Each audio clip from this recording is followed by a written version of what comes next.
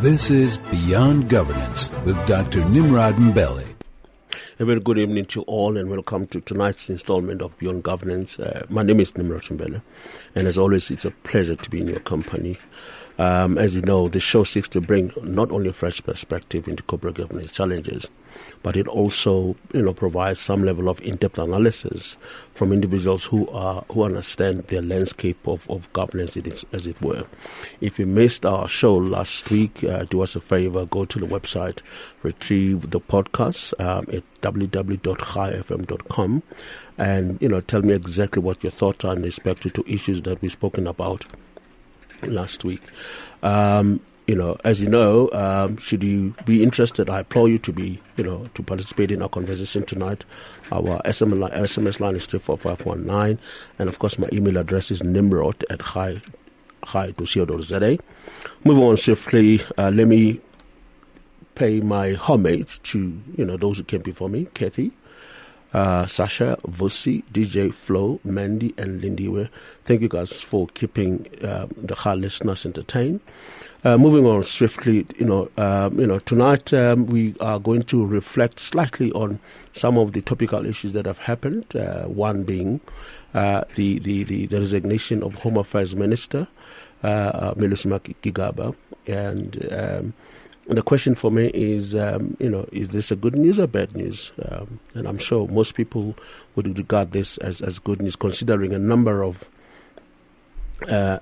issues against him. Firstly, there was the Supreme Court appeal, and which was upheld by the findings of the High Court, or rather, he was found to have lied to the High Court on the Fireblade saga. And of course, the public protector also, was quite pushy that the president had to act quite decisively against him. And there you go. He's no longer there. He finally bowed down. But what does it mean? Does it mean we're going to have a cabinet reshuffle? It might augur, some good news to other people, but consider the fact that you've got like less than 6 months before you go into having elections. Are we going to have, minister acting for 6 months? But again, what does it take to become effective minister? It does take a while. But we hear that Blaise Zimande will be sitting or will remain in the fort while the president is applying his mind as to who is going to, substitute to Melusi. Hopefully, we'll have another very reputable minister coming through. But for me, what is interesting is that, we've never seen, since the dawn of democracy, ministers, resigning in a space of 3 months.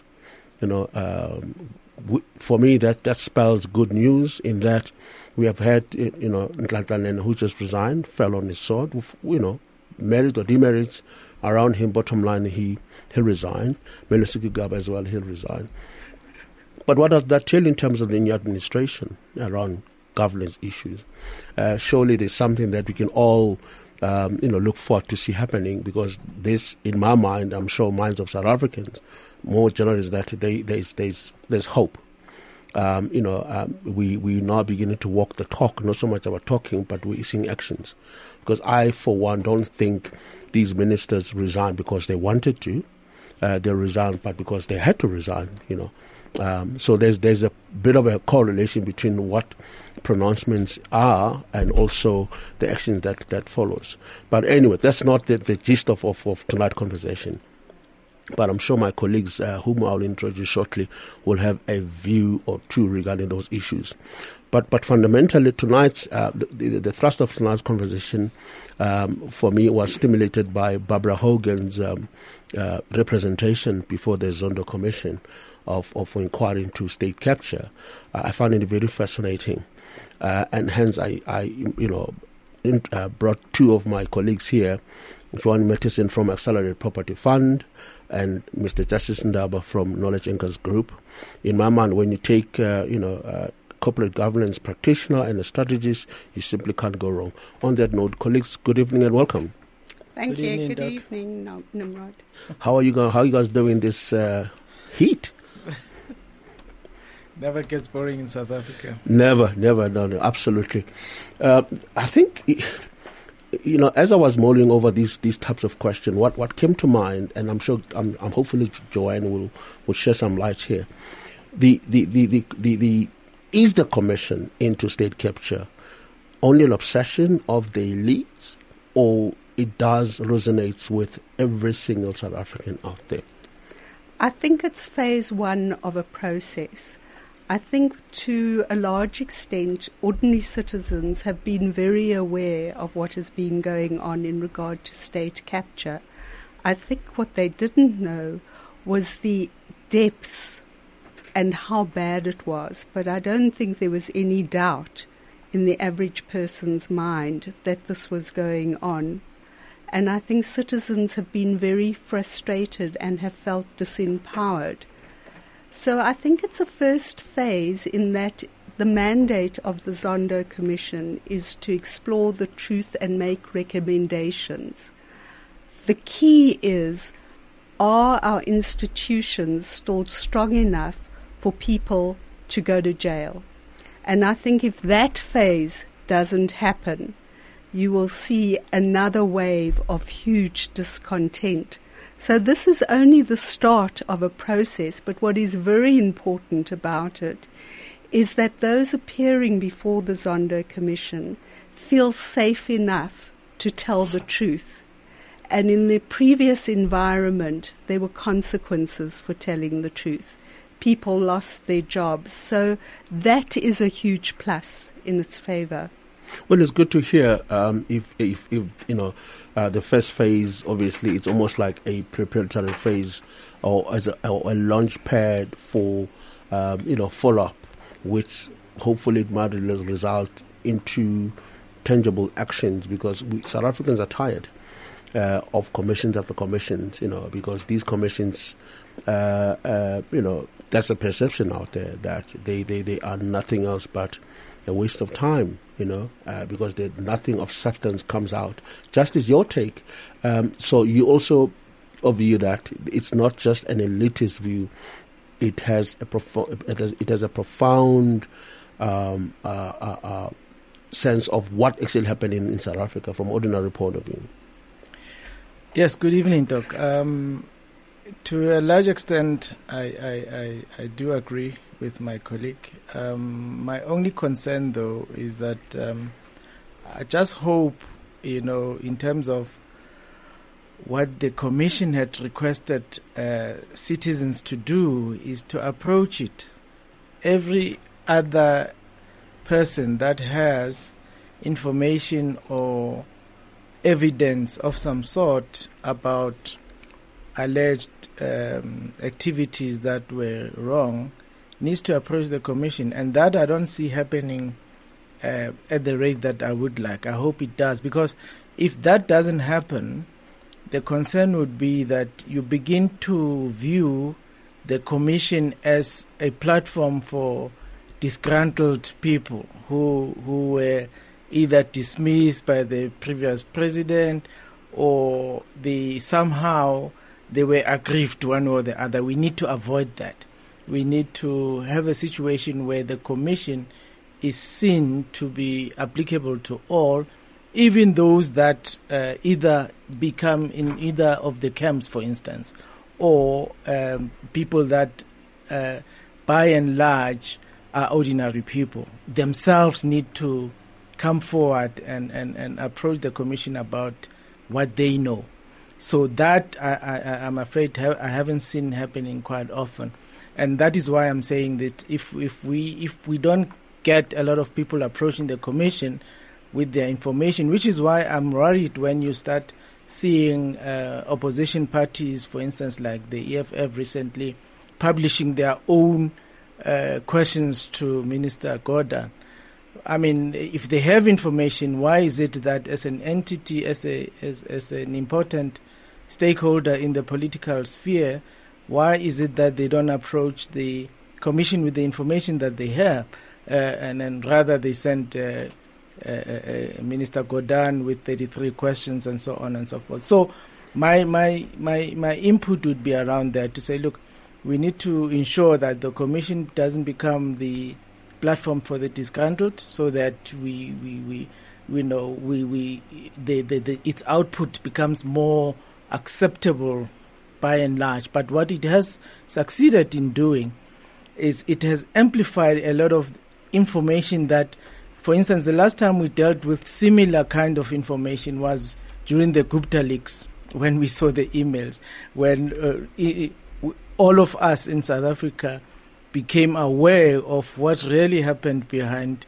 closed doors. I think this commission now is taking us back there in that we're beginning to, certainly with the testimony now of Minister Hogan, you begin to see what happened, and you can connect some of the dots and to see where the pressures were, where other things that pushed to what is we're saying now is state capture, how they occurred. So it begins to amplify that. So for that, I'm quite happy. But here's something that I want to piggyback on, which I think is of critical importance. You have alluded to the fact that some individuals might use the platform because they're disgruntled, and as the way of venting out and obviously certainly scores. But be that as it may, you will have those kinds of individuals. But your take on Barbara Hogan's representation, because I thought it was quite profound in her utterances, particularly on the kind of pressures that she had to endure when she was obviously opposed to the appointment of Siyabonga Gama as a CE of Transnet.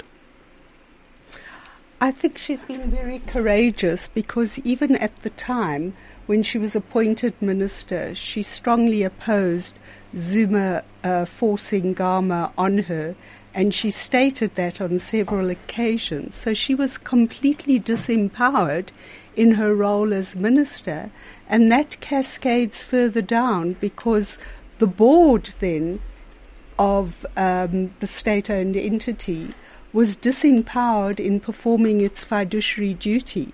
So they were actually in breach of the duty of care, skill and diligence, because they had this person, the CEO, foisted on them.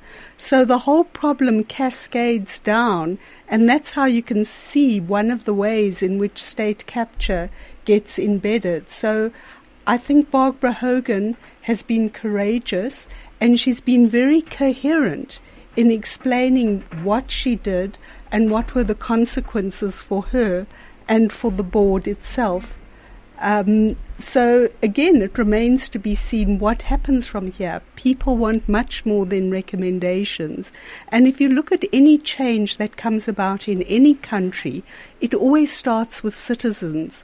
So while you've got the EFF as rabble-rousers, because remember they're not in government so they can say what they like without any consequences, you need active citizens like Corruption Watch to continue pushing away at this, so that we ensure that in fact there are consequences for the perpetrators of these horrendous.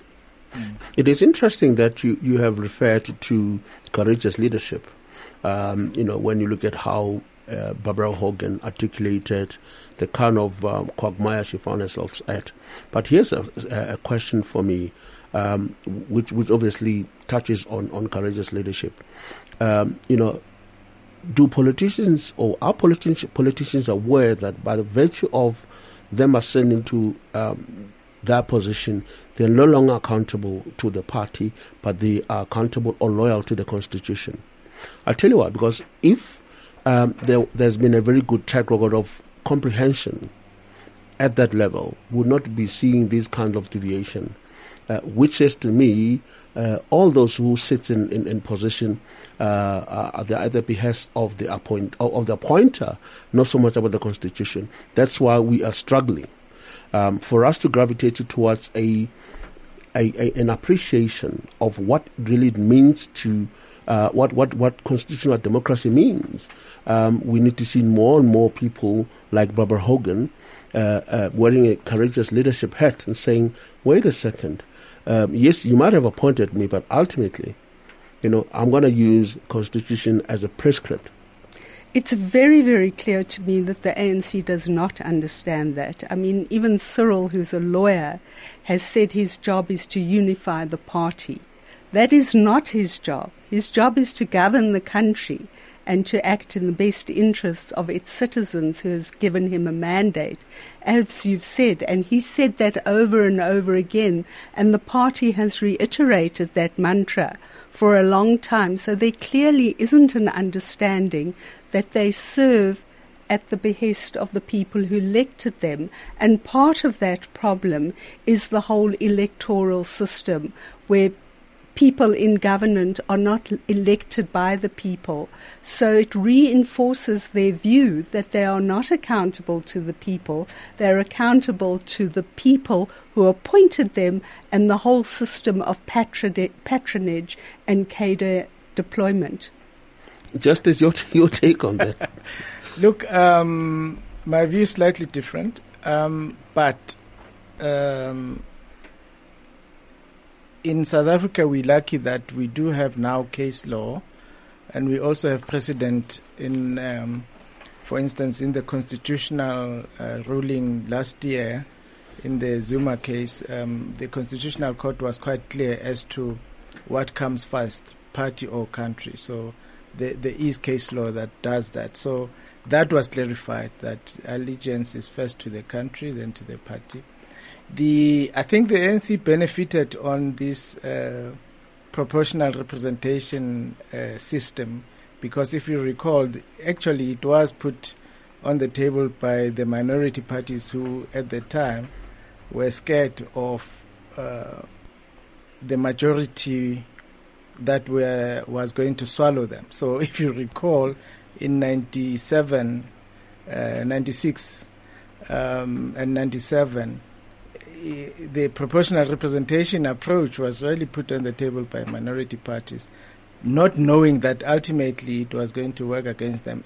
And I think that was where the beginning of this party deployment came from, in the sense that people had to then in caucuses have to follow what the party line was. And in fact, all of the parties currently, not just the ANC, if you look at what is happening in Parliament, in caucuses, I mean, we've been there. If you don't toe the line of the party, whether it's the EFF, DA, or whoever, all of them make you toe the line or find a way of kicking you out somehow. So all of these parties are guilty of that in the country. So we have a problem of an electoral system which we need to review. But what is happening currently is that the corrosion and the corruption of destabilizing institutions is what we are restoring now. I mean, if you would recall, this morning, the Right to Know won the case of having a transparent process of the NDPP interviews that are going to happen. You know, remember the NDPP interviews are happening. So today the ruling was let it be open to the, because it's in the best interest of the public, media. Yes, you know, and so you see what we're beginning to see, because the problem that we had was institutions had been corrupted one way or the other, because they then so by cleaning up these institutions, because remember, the problem that we have, especially in the criminal justice system, is if those institutions cannot, for instance, prosecute, because the job of the commission cannot charge people.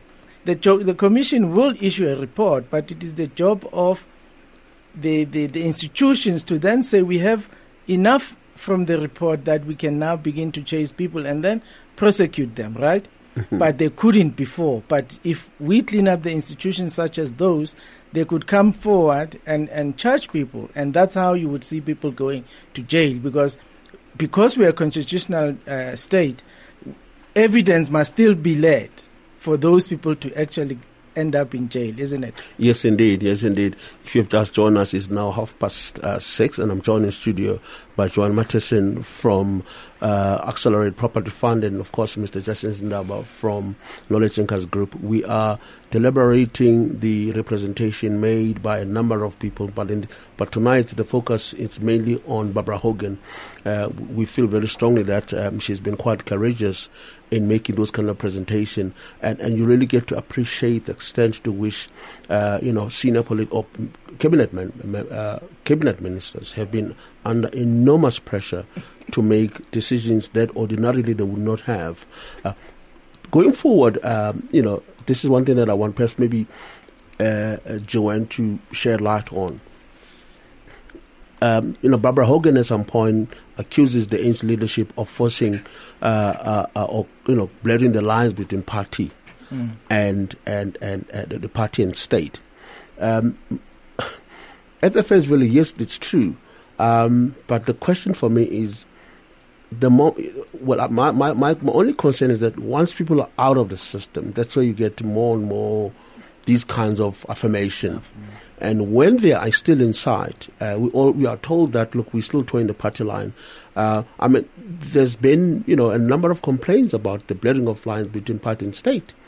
It's not only now.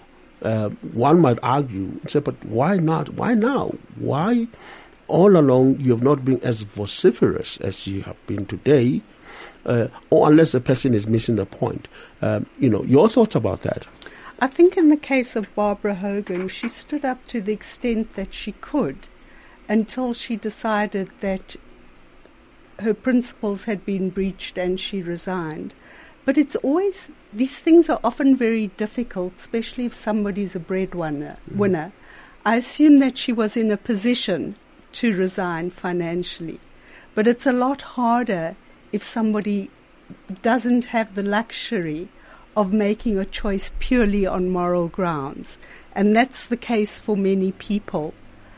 But I think if you look at the American system, for example, where in the Republican Party or the Democratic Party, there's a wide range of views, and each person, because they're elected by a constituency, they have the freedom to voice their opinion. Even within a party, you have a whole lot of people with different views. So that's are you more robust. Are you therefore saying this thing of, we have internal processes, we must exhaust internal process before going outside, it doesn't fly? No, I don't have a problem with that.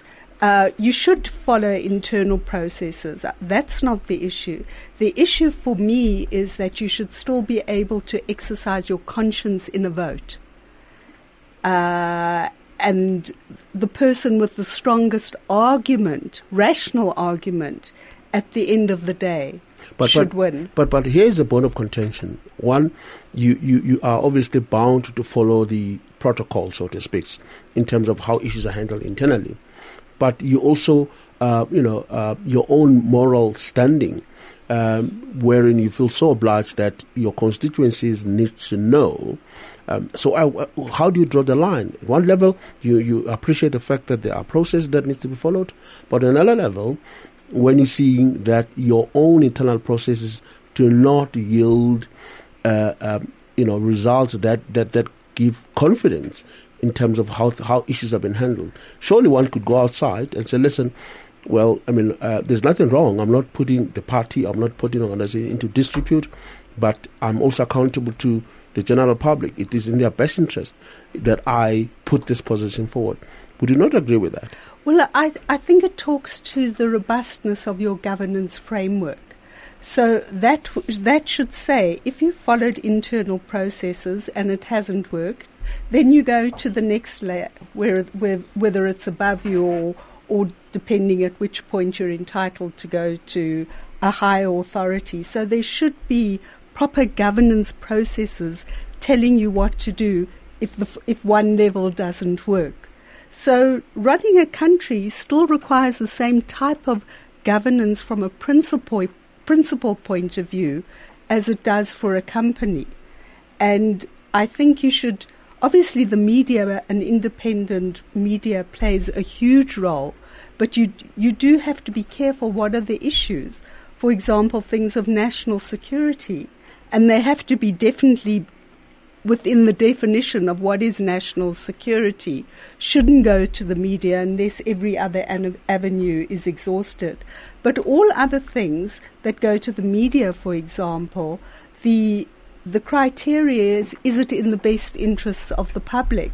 But you also have to respect the framework that you work in, because if you flout it too often, you break the trust of your colleagues, and you often can't restore that. So if you start flouting the rules, you've got to understand what are the consequences of what you're doing, and are you prepared to take those consequences? So it's quite a complicated process. Ndaba, you see, Justice is smiling, but before Justice comes through, we're gonna take a break. Let's pay the bills and we'll come back in a second. This is Beyond Governance with Dr. Nimrod Mbele. Welcome back. It is now 19 to 7 o'clock. It's amazing how time flies. For those who have just joined us, welcome. I'm invited, I'm joined in studio, I beg your pardon. I'm joined in studio by two colleagues. One, Justice Ndaba from Knowledge Anchor Group, and Joanne Matisonn from Accelerated Property Fund. And we are deliberating issues pertaining to the state capture report or the proceedings thereof. Before we went to the break, I posed a question to Justice or colleagues here that one of the representation made or issues made by Barbara Hogan is that the former president was hell bent to appoint Siyabonga Gama as Transnet CEO, and that, well, despite the fact that there were issues of misconduct leveled against him. So the question for me is, and I know, Joanne, at some point you did reflected on financial standing of individuals, because ultimately it's all about principle or it's about bread and butter issues. And your supposition clearly points to the fact that those do not have financial muscles are more likely to compromise their ethical, or their conscience, because they don't want to be fired. But it can't be that. I don't know. From principle, it's not every single person who would sustain the onslaught, knowing fully the consequences thereof. All these people who've agreed or who subjected themselves to these kinds of pressure. What do we say, about them from a leadership or from a character point of view? Well, I think the people who withstood Zuma, a lot of them were pushed out. But there are some heroes who had the gravitas, like Pravin Gordhan, who have come through this, even through the darkest times of being fired as finance minister. He still played an unbelievably prominent role. So I think he's had a high price to pay in terms of personal stress. But he's been amazing. But there haven't been enough people like that. I think in a transition system, and it's the same in a company, when we moved from the Nat government to the ANC government, there wasn't a change process where people were learned how to govern. And that was seriously missing. And so I think when they'd been deprived of a good financial life, and it appeared that there were opportunities to get rich quick, and everybody else was doing it, it was a culture of populism that took root, and a lot of people felt, well, if that person's doing it, then I can do it. And so that culture took over, and because it was reinforced by Zuma, it got stronger and stronger and stronger. So if we look at the damage now, to get back to where we were prior to Zuma is going to be a lot harder, I think, than the transition from the nationalist government to the ANC in 1994. If you think how much Mandela achieved in a short space of time, both in terms of the morale of the country and the support behind him and the improvement in people's lives, and you compare to the destruction in wealth that has happened under Zuma for people who weren't part of the cadre system and the patronage system, it's quite devastating. Just isn't it? What's your take on this? Look, I wouldn't as much as go into the politics side of it, but I would say that yes, I agree that by and large, any state that does not have capacity, and in here I talk about just the normal and simple public servants, is a problem in terms of delivery. So one of the key achievements that we need to restore is to capacitate the state in that perspective, ensuring that, because my worry all this time was that at least from the period 2011 to now, the state, a lot of professionals started now avoiding to join public service, and that is not right. So we need to go back to the level where we capacitate the state and we improve the environment such that the public service space is able to attract astute professionals. So if we do that and we create that environment conducive for the professionals to function, and that then goes back to what we discussed in terms of, all right, if that is the case, then we need to make sure that professionals are let alone to run with the show of especially in operations, so that every sphere of governance knows what their roles are. So for me, that was the issue. The other issue that I think for us to be able to restore what, for instance, my colleague says in terms of going back to those is to capacity to go back to a situation where institutions of government, such as, for instance, in the criminal justice system, those institutions in the court system. Well, we are lucky that the judicial the court are still relatively. Yes. So then we go to Chapter 9s and restore governance in those areas. Then we go back to SOEs and ensure that we create a climate of SOEs that are able to function. Because remember, in terms of our progressive functioning, SOEs play a critical developmental role. So it is in our interest as South Africa that SOEs are capacitated and go back to a level where they play that critical role in the developmental vision that we have. We can't do that unless SOEs attract professionals, and then professionals are able to bring them, the companies, the SOCs back to the right governance structures, the right operational structures. In fact, just about all SOEs are on a turnaround basis at the moment. I hear you, Gordon. I'm a justice, but my point, I want to slightly differ with you, because the SOEs, yes, from a governance point of view, would provide that opportunity to deliver the social mandate aspect, but it goes beyond that, because putting boards only is not good enough to change the SOEs. For an example, SABC now, as well as SAA, technically they're bankrupt. With I would imagine good boards, but we need a more fundamental transformation of the business model of the entities for them to be more sustainable. One level, yes, let's change the board. We agree then.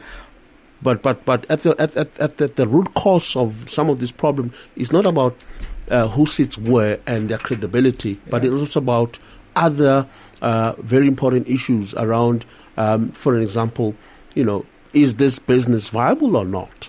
And can we afford to bail out SAA? Can we afford to bail out SABC? Can we afford to bail out Dinel? Can we afford to bail out all the state entities, of which the money could have been used, elsewhere, like, for example, in education. I mean, education is in a dire need of financial resources. We've seen, that we're still struggling to provide appropriate ablution facilities for some of the schools. But we do know that a lot of these SOEs, we have reference where they, at some point or the other, they were well-functioning entities, right? But still bleeding money. Well-functioning, no. ESCOM was very successful. Even SAA for many years, it was in the top 5, and certainly number 1 in the continent. So what we exactly the point we're making, that they were decapacitated to function well. And one point that I will agree with you in terms of reviewing models. Yes, for instance, we know that the way the funding model of SABC is structured currently, where you're imposing their public mandate on the other hand, and yet you want them to function on a commercial level throughout. Already, there's an imbalance there, meaning that you have to review how you fund them as a state, because as a state entity, they play that developmental role. They also play the public aspect of things, which is why you impose on them for instance, your children's programs, so that they undertake programs that most of the time might not even generate income, but because they serve a national vision, you then say you will broadcast, right? Meaning that you have to then look at how they are funded and in many ways contribute as a stage towards so you have like a hybrid system. The other ones, in terms of we know, which is why for what we know now, the Guptas targeted SOEs, right? All of them, really. Many of the times when these were targeted, a lot of them were functioning quite well. So meaning that they were targeted mainly because there was a view that their balance sheets are strong, they are able to go out to and borrow bonds on their own. So they were functioning quite well. So hence I say one of the other things, which includes looking at models, is to reinstate a situation where we can attract professionals here, which means that we have to create a climate that is conducive for a well-functioning entity.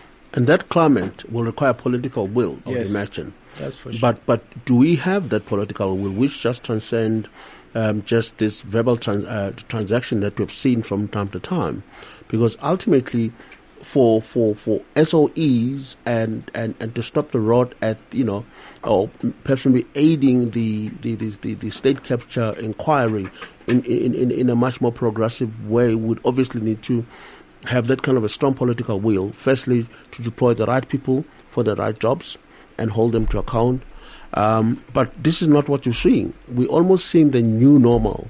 We're no longer phased because we are inundated with so much of almost like colossal of corporate governance failure. Is there a political will? And based on what we're seeing, the resignation of Nene, for an example, the resignation of Gigaba now, does that suggest there is a political will? Because these individuals are pretty much at the center of state capture, to say the least.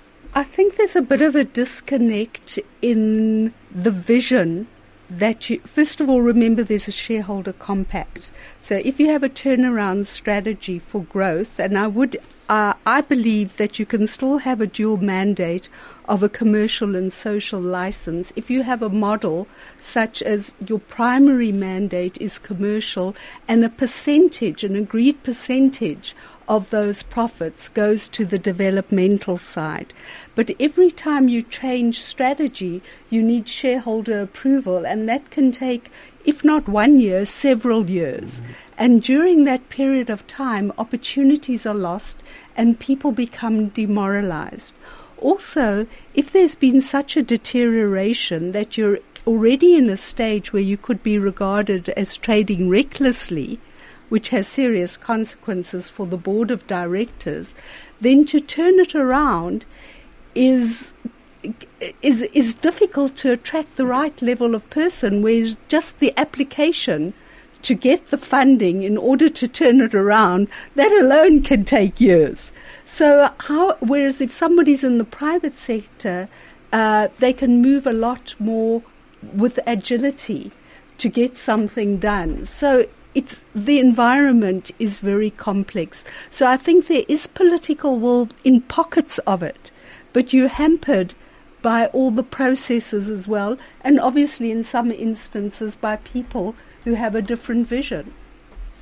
Which leads to my last question perhaps maybe, because I understand the importance of agility, because that's really what makes the world go a lot faster. Does it mean that at some point we may see the review of the PFMA in view of being responsive? Because at this point, these kinds of submissions, they take time, and unfortunately, when you are in a turnaround mode, you need to grade. You need to push a lot harder, and making sure that the results come through a lot sooner and a lot quicker. Does that mean at some point, as part of a holistic approach, yes, are we likely to see a review of some of the policies? Because I haven't. The last time I checked, I don't know when was the PFMA amended, and there's so much that has happened. Which, coming back to your point, Joanne, which suggests that the agility is required, because first you have people that are quite well capacitated and understand exactly what they need to do, but they can be hampered by the process. Which means you can't look at deployment of people only, but you also have to look at the extent to which the environment is enabling for them to be to be responsive or a lot quicker. Your take on that, Justin? Look, in fact, I believe that there is political will now. It starts from the top, and I think the messages are correct. If you start looking at what was expressed at the State of the Nation address and then all of the other sessions after that, I think the message has been consistent. It has been, we are going to clean up, we'll clean up in the SOEs, we'll do this and all that.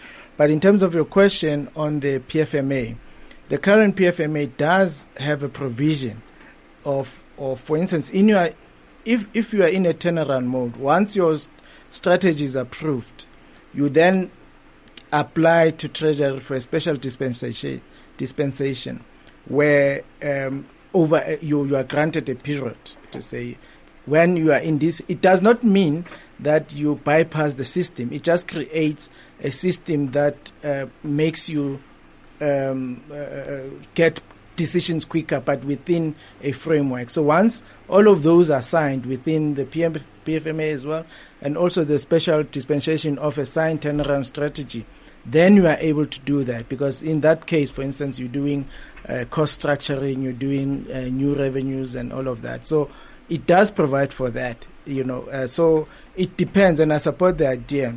And in terms of the current shareholder arrangement, you may as well go back in terms of quickening the approval of a new compact.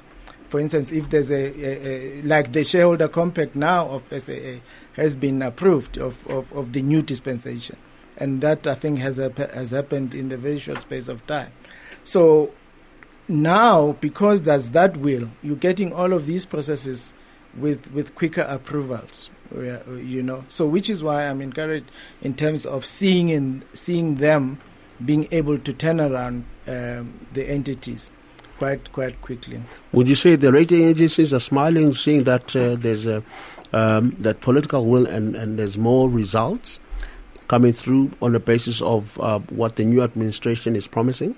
I think they're cautiously optimistic. I mean, it's still not clear what's going to be done with SAA. On the one hand, you've heard Tito Mboweni say it should be closed down. On the other hand, you've had Pravin Gordhan say we have to do everything to keep it going. So I think they're waiting to see what will happen to a large extent. And then you also have things that came out in the media in the last few days that Eskom, for example, coal supplies are starting to be critical So these are the type of things that would be making rating agencies very nervous. But one of the things they've always talked about is the political certainty or policy certainty. But surely when you have two ministers contradicting themselves around one particular issue, does not augur well. Yes, it continues with policy uncertainty. I mean, I do believe there is a strategy behind that, but I mean, that is still what's in the public domain for people to infer their own conclusions about. Unfortunately, we run out of time. Just to thank you very much for coming through. Joanne, thank you very much for coming through. That was Joanne Matisonn from Accelerate Property Fund and Mr. Justice Ndaba from Lolushenga's Group. Until we meet again, it has been absolute pleasure. Have a good one. Thank you, Nimrod.